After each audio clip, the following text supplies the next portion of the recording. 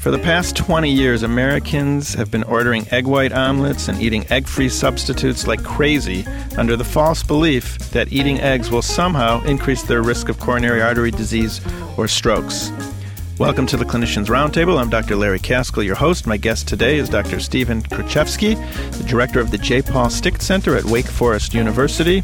And we're going to talk about how eating eggs daily does not actually have a significant impact on blood cholesterol or heart disease risk. Dr. Kruczewski, welcome to the show. Thank you. Pleased to be with you. Well, tell me what you know about eggs and their impact, if any, on heart disease risk. Sure. I think there's been a number of what we call epidemiologic studies or observational studies of the impact of diet on the onset of heart disease in people of various ages. And many of these have looked at particular food groups, and they're over the last 20 or 30 years or so. And the result has been relatively and fairly consistent, and the better the studies, the more clear this is that the consumption of eggs seems to have no association with the onset of heart disease.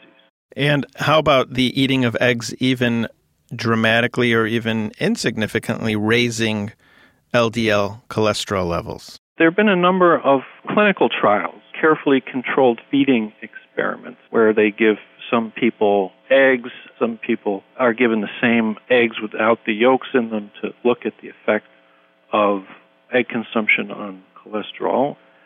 And typically what they find is if they give people 2 or 3 extra eggs a day, they might see a small 2% perhaps increase in cholesterol, though there is some genetic component. There's some people who don't seem to see any effect, and other people who may see as much as a 5% increase.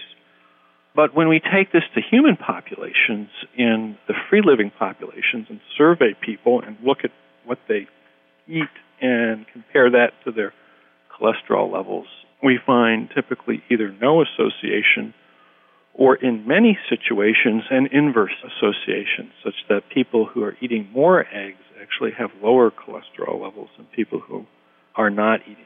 That's interesting, but it's probably not related to the eggs. It's probably related to that they're eating quite healthy otherwise, in addition to just eating a lot of eggs. Right. We can't say that it's the eggs per se that's associated with their serum cholesterol level.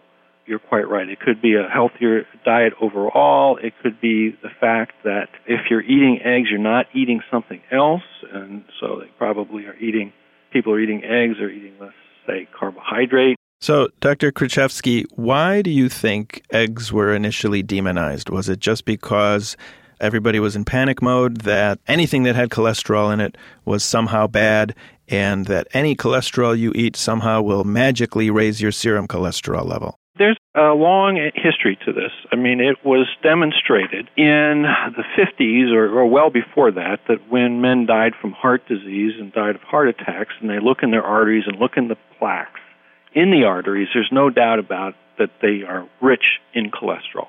So there's something about the accumulation of cholesterol in the artery wall.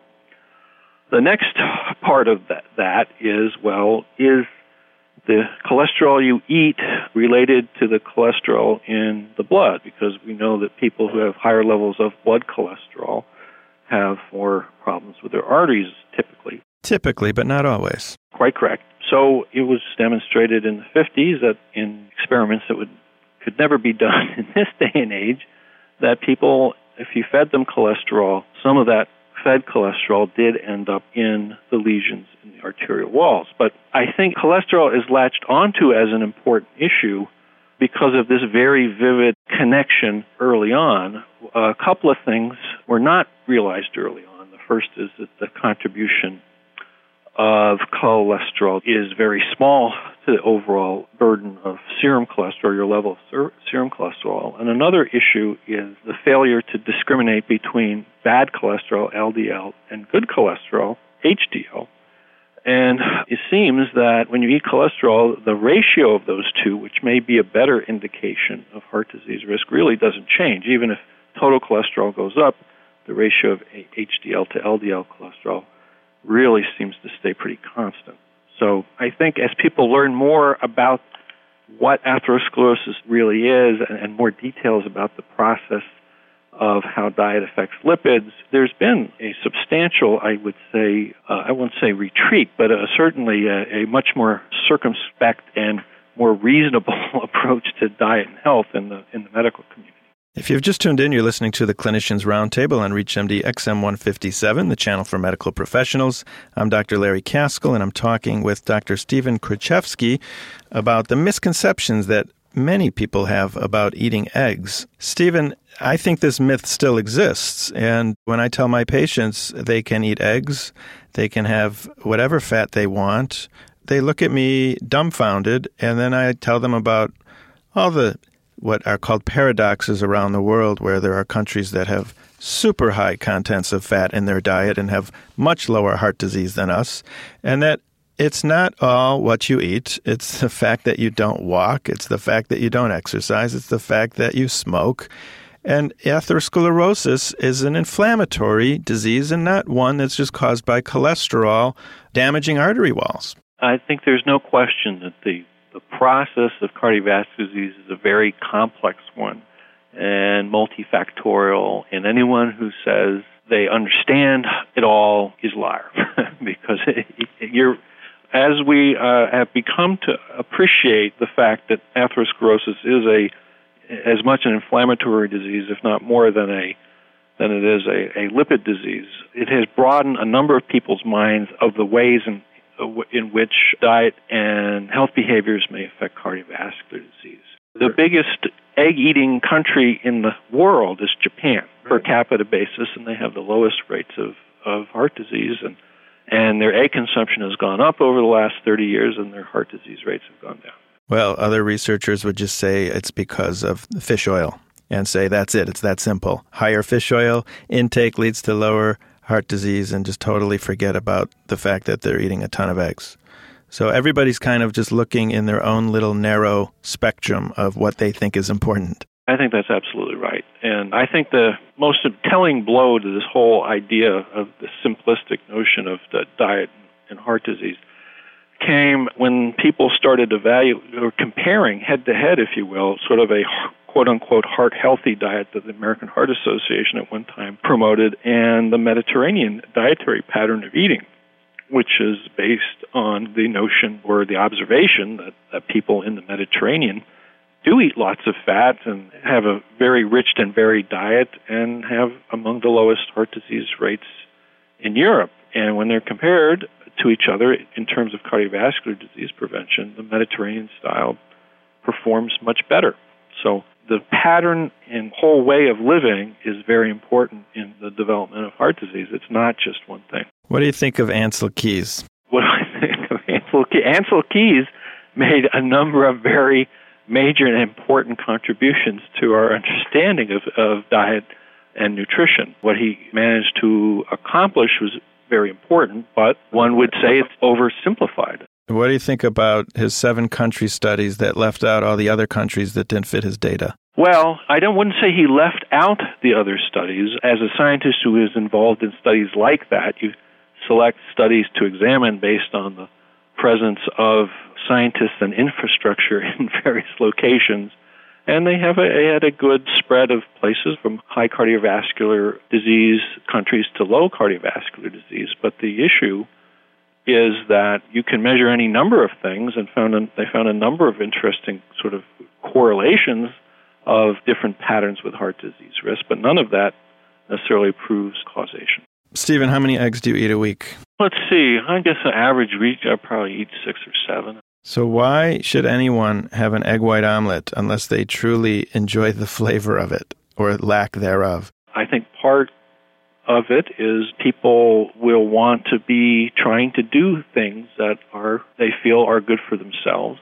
There is a curious strain in the epidemiologic literature showing that perhaps, and we don't quite understand what's going on here, people with diabetes are especially susceptible or maybe susceptible to something in eggs that seems to be associated with heart disease. It can't be the cholesterol because even in diabetics, people who are eating more eggs don't have higher serum cholesterol levels. So it's a very curious thing, but it's been shown in about 4 or 5 studies. So based on that, if I were diabetic, I probably wouldn't be looking to eat more eggs. But I think for most people, I don't see a reason to studiously avoid egg yolks. Has any low-fat diet ever panned out to decrease the risk of heart disease? If you believe Dean Ornish's data, then yes. Dean Ornish is a very strident proponent of very low-fat diets for cardiovascular health, and published some data early on showing a reduction in recurrent heart disease in people adopting those diets. So I'll tell you something, though, that people may not realize, is that the actual testing of diets for the disease prevention in a rigorous randomized fashion, this is almost never done. They're very rare to see such studies. They're very hard to do, but the stakes are very high, and the results are extraordinarily important to people, and so it really should be taken up seriously by the medical community to actually try to take some of these nostrums that people keep repeating and actually rigorously test them. Tell me about a study that you're familiar with that actually scientifically looked at egg intake and subsequent development of having coronary artery disease. Sure. Two come to mind. The first was published, I guess, 2006 or 2005, looking at egg consumption in two cohorts that Harvard University folks run. One's called the Nurses' Health Study, and the other is called the Male Health Professional Study. And these together involve something on the order of 70 or 80,000 people in whom they assessed diet and looked very carefully at egg consumption for the onset of cardiovascular disease, and really had lots of what we call statistical power, a lot of precision, because it's so many people, you get a very good look at what's going on, and really couldn't find any association whatsoever. And more recently, there's been an article by Qureshi looking at national health statistics collected here by our own federal government, and again, found no association between egg consumption and cardiovascular disease. The WHO study did look at the subgroup of diabetics and then saw some excess of risk in that one subgroup, but otherwise, really just no relationship whatsoever. Dr. Stephen Kruczewski, thank you very much for coming on the show and descrambling the egg cholesterol connection. It was my pleasure. I'm Dr. Larry Kaskel, and you've been listening to the Clinicians Roundtable on ReachMD XM157. Please visit our website at reachmd.com, which features our entire library through on-demand podcasts.